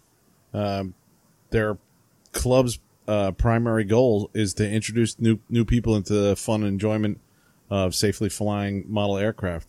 So on their website, it says, with this goal in mind, we have a free formal training program, which is pretty freaking awesome, dude. Go out there and learn how to fly for free, and just see if you like it, that kind of thing, if you're interested. And that's great because then you don't have to spend any money on anything, I noticed that when I was looking at their calendar for the events. It looks like they do it every Thursday. Yes. They do, I guess, shut down the field for a certain time to do training. Yeah, 4 p.m. Cool. until dark, they say. Yeah. Yep. Yeah, that's really awesome. That's great, man. I know the Black Dirt did that up by me. And I think our club actually does that too. Ties it all in, though. They have an apprentice that the club purchased, and they'll buddy box you on it. Yep. It's not as, regimented as this every Thursday night, but yeah, that's great. Yeah, and that's and that's the cool thing, right? It's like clubs like this that will just kind of take anyone off the street and be like, yeah, we have everything. Don't worry about bringing anything. Just come and we'll train you how to fly. That's a great model of great way to represent the hobby, Yeah, dude. And I'm reading a little history on the club itself. They were sanctioned in 1975, and they're a gold leader club with a membership of over 300 people. They're one of the largest. They're one of the largest AMA sanctioned clubs in the United States. That's pretty awesome. That's awesome. Yeah. Very cool. Awesome. Yep. Go check it out. Yep. Yeah. Yeah. If you're in that Denver area, definitely go check it out. Especially to the support the heli fun fly too, Mm-hmm. Yeah. Cool. So not many people know what this is. The North Jersey Heli Pilot. It's actually a club that Rob, myself, and Mike started up. So we're officially an AMA club since of either last year or the year before. Yeah. Last year, I think it was the first full year. But now we have a field to call home. So we've yeah. So this is being recorded on Tuesday, but Monday the paperwork has all been submitted, and now the North Jersey Helipilots Club is open, I guess not for business, but open for membership, we'll say. Yeah, I'm still waiting for my application to be approved. You never handed in your application, so we do actually. So there's a lot of formalization we need to do for this club. We are an AMA club, but and we have Rob's the president, I'm a vice president. I think Devin's the safety officer, and we have a treasurer, Pete, and then also Mike's the secretary. So we kind of have we have the officers of the club, but we're developing the bylaws. We have an initial bylaws release, but we're gonna do some editing now that we have a field, and we now have to take all that stuff into consideration to amend in the bylaws. But what we'll do is we'll probably get that going and also formalize an actual official application that we can give out to folks that want to join. And then we'll figure out kind of as the club grows, we'll figure out more of the logistics of the club as far as meetings and stuff like that. But I'm really excited that we'll have a field that's from what I heard, I haven't seen it yet, but it's very, very nice for a helicopter flying. Yeah. I stopped by yesterday. Yeah, I stopped by yesterday morning because I'm working right down the street from that place. Okay. And it's pretty cool. Yeah. Can you describe the field a little? Because I don't really know much about it. There's a pretty decent sized trailer that I guess was part of the whole deal. Mm-hmm. There's an area kind of off to one side where you could easily park or camp over there. Okay. The field itself is kind of in the bottom of like a U-shaped kind of area where the way the trees are. Okay. It's going to be great for helicopters. I don't know about airplanes, only because stretching out in front of us, I don't know how many feet, probably it's out there a ways, is an area where the tow planes will come in and pick up their flags and drop them off, which Rob said is pretty awesome to see them come in and do that. They come in pretty low, and you know, it's actually right off of an actual airport, and there is not any problem with us flying there because it's a small airport for just private pilots, and they know we're there, so they don't have any problems with it. And Rob's really been the one heading things up to make this happen. Yeah. So it's pretty cool, man. Yeah, I can't wait to go hang there for a little bit and see how things go over there. Should be pretty cool. Yeah, I'm very excited too. That sounds awesome, guys. Yeah. Yeah. And I think it's a little bit closer to our house. I'm not by much, but maybe 15, 20 minutes closer. Yeah, at least it's 45 minutes for me. Yeah.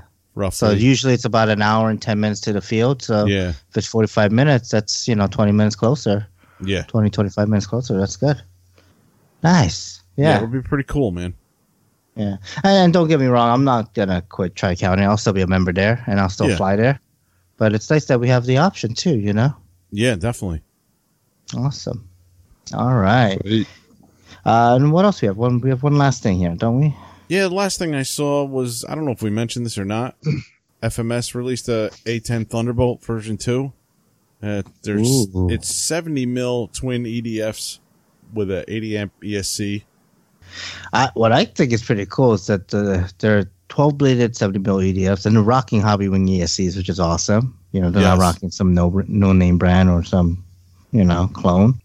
It has really cool scale features, like panel lines. You don't normally get that, rivets, landing gears, or they have, their little metal CNC shock absorbing landing gears and stuff.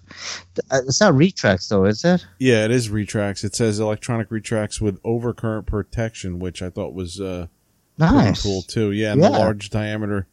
It says large diameter bearings in the landing gear allow for the A10 to roll smoothly on rough terrain. Nice. That's pretty cool too. Yeah. Yeah. And I didn't go down as far as to check out the actual wingspan, but it's got to be around the 40s, right? I would think. I would think 51 inch. It's a 1500 millimeter. Yeah, look at that. That's a pretty decent size. Yeah. Yeah. There's so it's just shy of 60 inches. Yeah. That's freaking nice. That's huge, man. And it's a 6L EDF, 6S EDF, which I love the 6L. Or 2 3300 milliamp. It says for maximum flight time, 1 5000 or 2 3300. That's pretty crazy. Yeah, and some of the differences from, I guess, the V1 was the Hobby Wing 80 amps instead of the 70, whatever they were. The enlarged battery tray, it says now fits 2 6S 3300s for more flight time. Yeah, because I think they had to stagger them, right, on the other version? Or something like that. They kind of had to fit one down in front and then one behind it. I wonder if you can do it side by side. I love that all the servos are Metal Gear all around. Upgraded servos to 23 gram Metal Gear versus the original 17 gram deals. Nice. Oh, this looks real nice. Got flaps. Upgraded tires, wheels, increased elevator travel. Yeah, it looks pretty nice, actually. I'm curious to see how the scheme's gonna be when it's flying like the Arctic camo scheme. Well, you think that won't look good on a dark gray sky? Sure, it'll be fine. I wish there was more pictures of it. Yeah. That it looks cool sitting on the bench or hanging on the wall. But I can't think of a worse scheme for any plane than like gray camo. Yeah. And they're not the only one that's done this. A lot of the Warbirds and stuff do it, but it's just so impossibly hard to see certain lighting conditions. Yeah, and I know they're doing this because they want to. It's scale, and it looks good. It's just not very practical to fly. That's why you need the ultra bright LED lighting system, so you can see what I want to see some video of this. Yeah, there's nothing on Horizon just yet. Not yet. I think it's still too new. It's on a pre-order status. So once they probably get one in hand, they'll be able to, take more pictures and stuff. But I like that there is also a history to this. There's like a whole section down here. The Fairchild Republic A-10 Thunderbolt 2 is a single-seat twin-turbo fan engine straight-wing jet aircraft developed by Fairchild Republic for the United States Air Force. So I think it's cool that there's like some commonly referred by his nickname Warthog or the Hog. It's cool though. I like planes with history. I think that adds to it. There are some pictures. There are some more pictures on FMS's website. Oh yeah. Actually, it looks more invisible in the glare of the runway than actually in the sky. It looks pretty good in the sky. I'm looking for something against like blue sky or backdrop. Probably be okay if it was sunny in a blue sky. Yeah. I'm more just thinking like cloudy, overcast days might be tough. And I feel like cloudy days. I mean, I don't know. It's hit or miss here, but I feel like we get a lot of cloudy days here. Well, it get more cloudy than you do sunny, I bet. Yeah. Yeah. No videos just yet on their website. Okay. Do we have any other news and announcements? No, I don't think so. I got nothing. So let's move to what's next for you in the hobby. What's next for you, Steve, and your filthy typing language? You like that? Yeah. I wrote free the fucking fall fucking podcast fucking Helifest. Yes. The FFRC Helifest is here. I can't tell if you're happy about it or pissed that it's here. I'm not ready for it at all.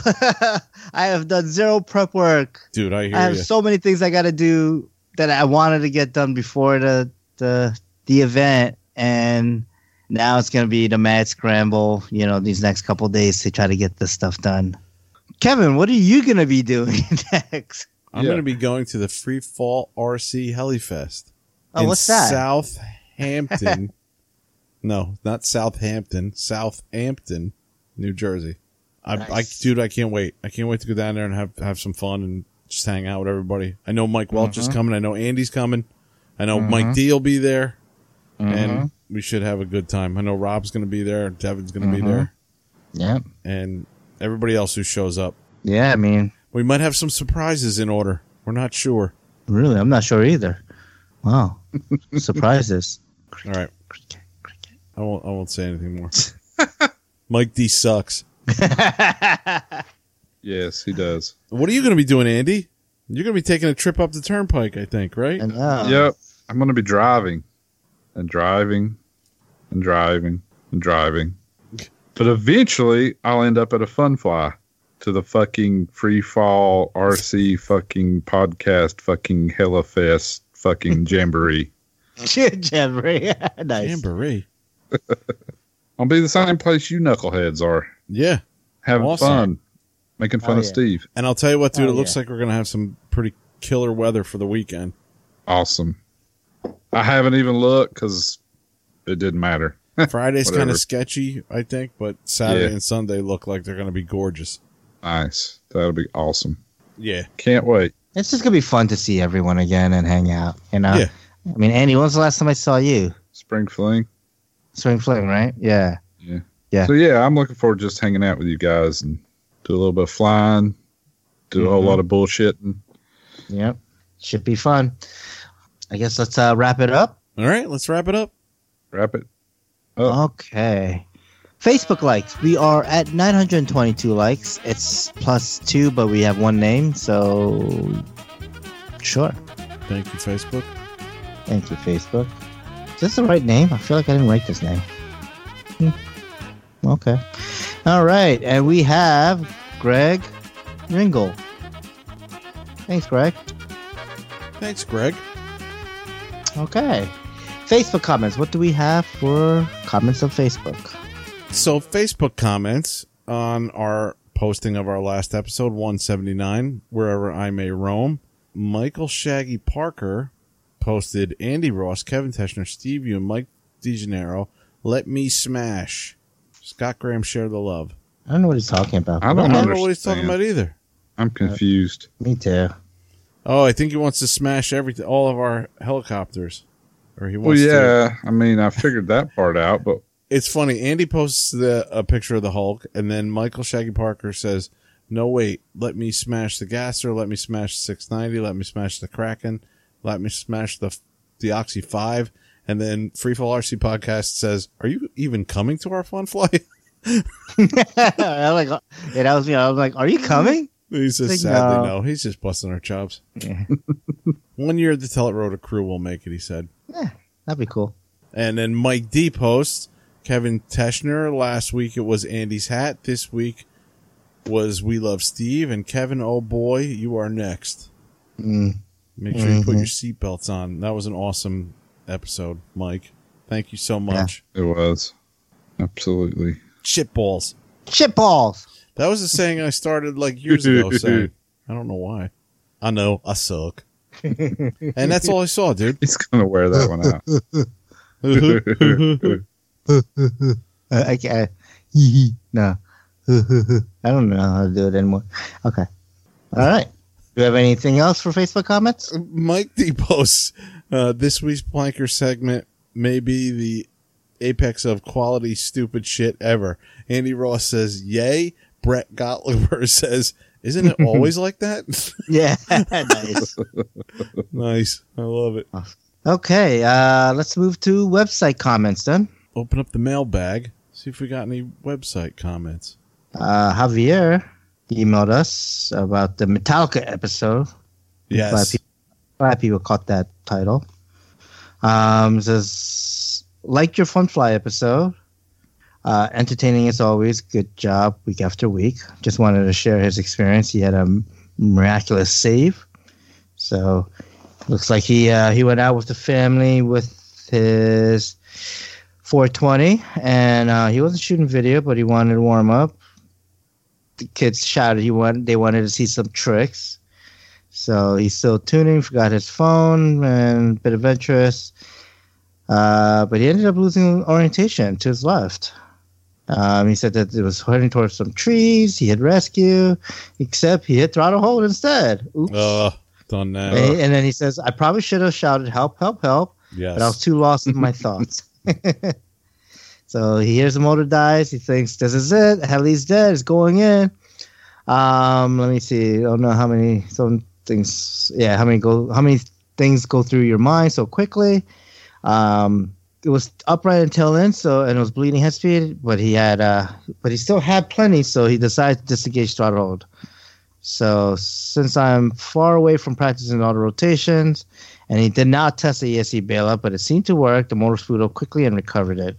Right before I hit full head speed, the heli hit the top of the trees as he heard it cut a few off the top. Yeah, so the last couple of minutes he was just kind of shaking. But yeah, he flew a couple more packs and he flew on the 570, and he was but it wore off, and he was very lucky and he got back into it. Excuse me, yeah. This brings up a piece of advice I've been giving people. Some guys maybe have not been flying all that long or whatever, and they don't plan on doing autos, so they don't do any auto bailout whatsoever. Like, I'm not doing autos, so I don't need that. But my advice is to set it up anyway and be familiar with how it works, how to, disengage it when you land and want to re-spool up and all that stuff. Mm-hmm. Because who has not accidentally hit throttle hold at some point? Oh, I have. If you got auto bailout, you hit throttle hold. It's like, oh, crap. Well, just flip back out. No problem. Keep flying. Mm-hmm. If you don't have auto bailout, then you got a problem. Yeah.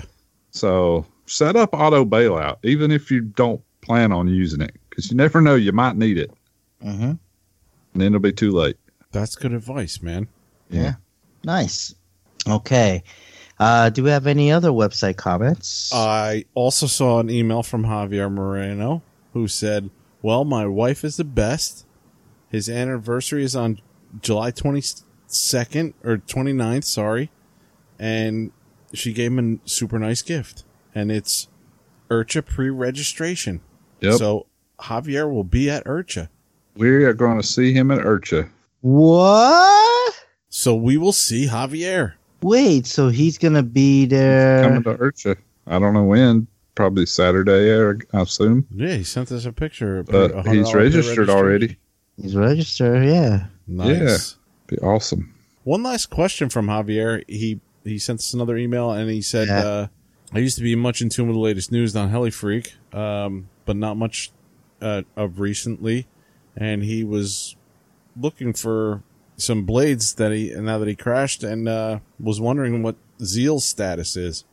Oxy, the website, links Heli Innovations there, Oxy links. They used to carry Zeal quite a bit, and he's wondering if Zeal is now dead. But there's other websites that carry the blades. I've seen them.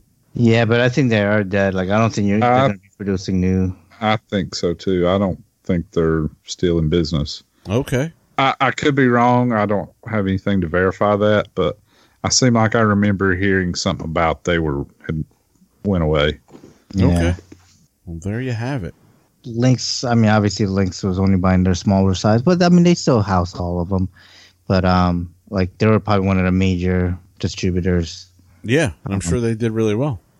And when Luca broke ties with them, and could have been something that they were doing or causing that made Luca do that, and maybe it was inevitable they were going out of business anyways. Maybe true. That was the reason why Luca jumped out when he did. It's because he got some foresight of they're not practicing good business, and maybe they stopped producing stuff and blah blah blah. So he was like, we're going our separate ways now.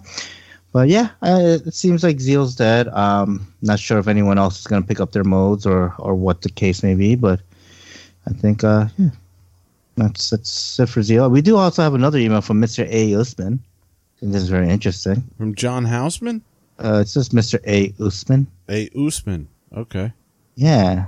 Yeah, they said that his late client died along with his wife in a car accident 10 years ago. Unfortunately, they didn't have a child together. So Spank has given notice that there's $4.8 million that's confiscated, that's in their bank account, will be confiscated. So they're looking to give us some of that money. Wait a minute. They just need your bank number and your social security number, and we can make this happen. Well, the best part is he decided to contact us because based on the fact that we share the same last name as his client. So I guess Freefall RC? Client's last name was at gmail.com. No, it's Mr. Freefall RC. Yeah. Yeah, Mr. Freefall RC. So they didn't have a child together. So what? So this guy's looking for heirs to give this $4.8 million to. Oh my God. So I guess we're getting it. Do we split it 3 ways, or are we going to? Yeah, but this $4.8 million really, really pales in comparison to all the money we get from all the helicopter vendors that sponsor our podcast. You know, BK Synergy. I mean, Wait, what? Really, that's pittance compared to what we get paid. Wait, what? Why have I been? Sorry, Steve. Well, This is all news to me. What? I guess actually I'm the only one that knows about that. I should have kept my mouth shut. Anyways, I prayed several nights for gods to put me into the Guardians.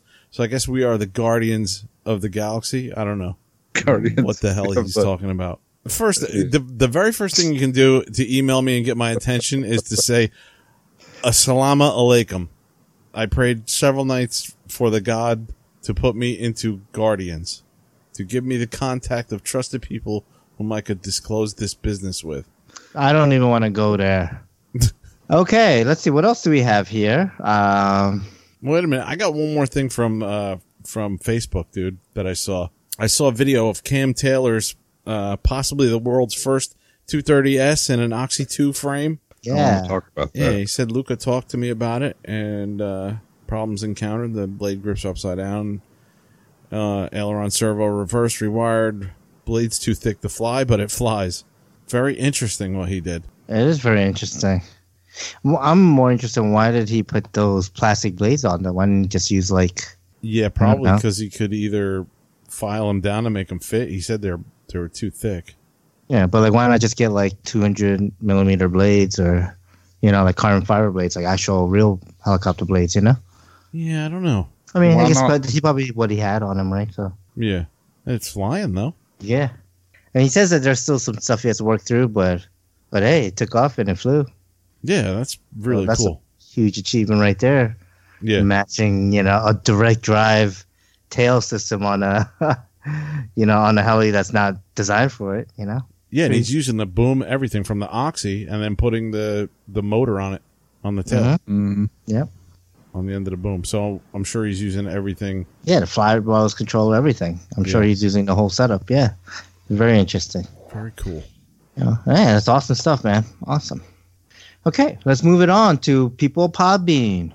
Okay, people of Podbean, we had 6 people that actually took the time to like our last episode, and they were Ian Funkin Joel, Mike Welch, Andrews Glenn 924, Gray Eagle Jr., Heli Fun, and the RC Element, all liked episode 179.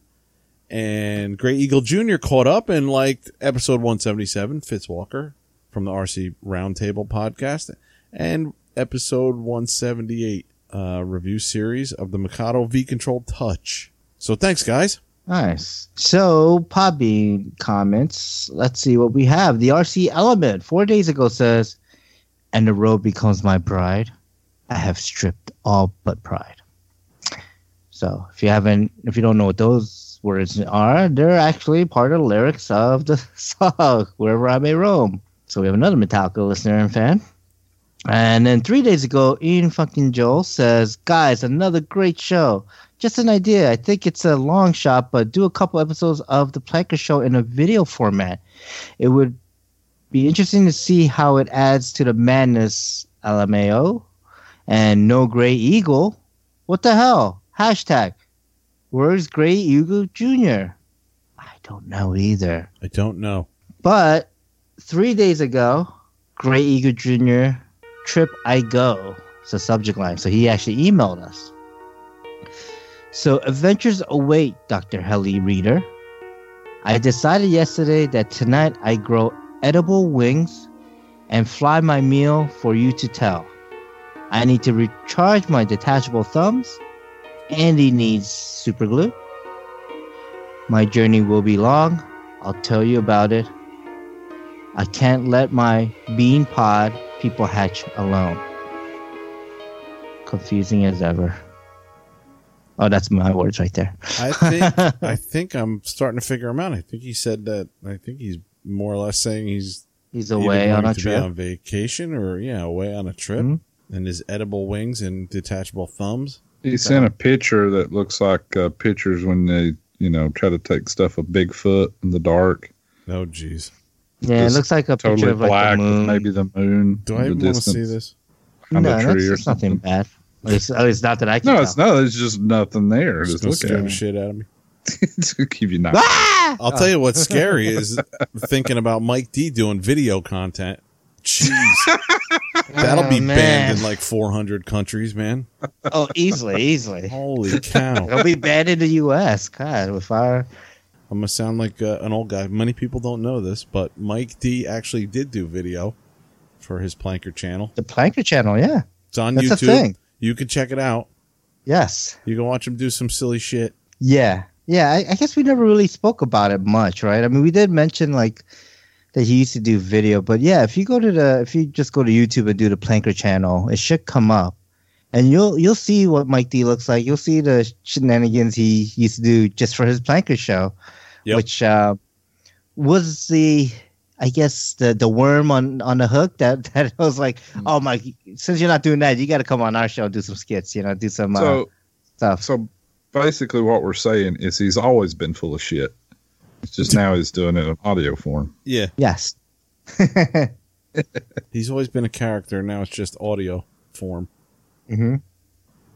Which means he had to get a little more creative, Yeah. It's like his videos were more like just straight videos. Like they didn't go that just far off the wall like he does with the audio format. No, definitely not. Yeah. So, all right. Let's see. So iTunes review. I saw nothing new on iTunes. All right. Cool. So, drop us an iTunes review and we'll read the review on the next episode. Email us at freefallrc@gmail.com. Like us on Facebook, facebook.com/freefallrc podcast. Check out our webpage, freefallrcpodcast.show. Faux show. Say hi to Chris Rybert. Hey, Rybert. Hi, Chris. Rybert. Let's see. Flight Test Forums, off the field, audio and video production other than Flight Test Podcast. Free 4RC Podcast, sitting next to our friends, the FD Community Cast. Mike and Pat. Yep. Say hi to our good friend David. Hey, Dave. Hi, Dave. Hill the Flyer. He'll be down too. We could see him this weekend. Yeah. With Guillaume. Nice. I said it right this time. Good job. Fellow podcasters. Well, I don't know. Has the hooligan been around? No, I actually spoke to Walt this past a couple days ago. Did you? He's just yeah.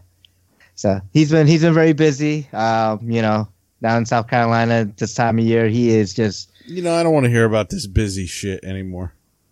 You're busy. We're all He's busy. making money, Everybody's man. busy. Oh, okay. Kevin drove all across the state of New Jersey. Yeah, You don't, I did you the don't want to Jersey hear Triangle. busy. Jersey Triangle, nice. But yeah, RC Heli Hooligans. Go listen to their back episodes. How about that? Yeah. They got some good Walt and Ed. Telerotor podcast. Telerotor is Grumpy, Mega, and Shaggy. Mm-hmm. RC After Hours. That's Mike, Andre, and Chris. The BKRC podcast. Bert and Kyle. Hello, my friend. Oh, sorry.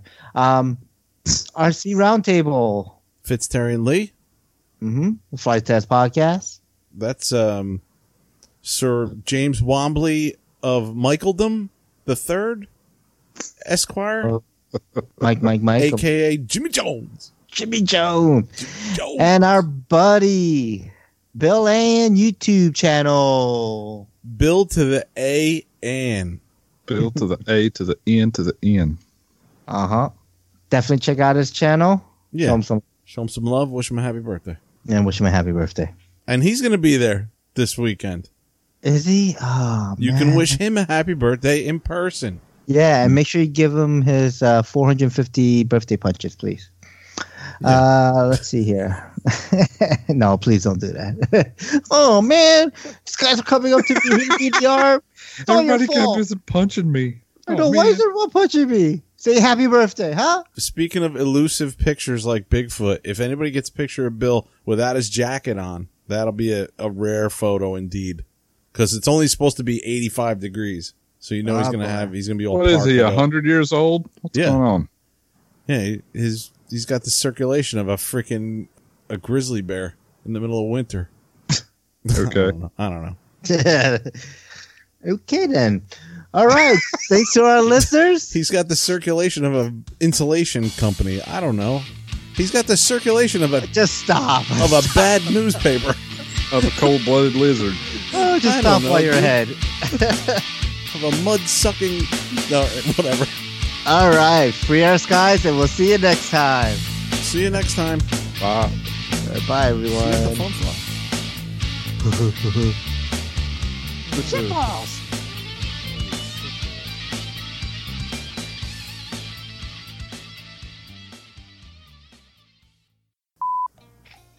Mike D sucks. D's nuts. I could turn myself up more. So I have an inferiority complex. I have a complex. I have a fear that everyone else is inferior to me. Speaking of inferior people, I'm joining the Skype call. The damn gear and the head's beefy. Hey, can you hear me? Shafts are beefy. Everything about it's beefy, right? Like all Hey, that can stuff. you hear me? Hey, Kevin. Can you hear me now? Yes, we can. I must have had something off. Yeah. I must have everything. been off. Yeah. So what are you guys doing? What are you guys up to? What are we talking about? Are we doing a show? Show? What kind of show? I blame Andy. I'm sorry. That was code for I blame Steve. Okay. I blame Kevin. All right. And that's code for... I blame both Steve. blame... Screw you guys. I'm rage quitting.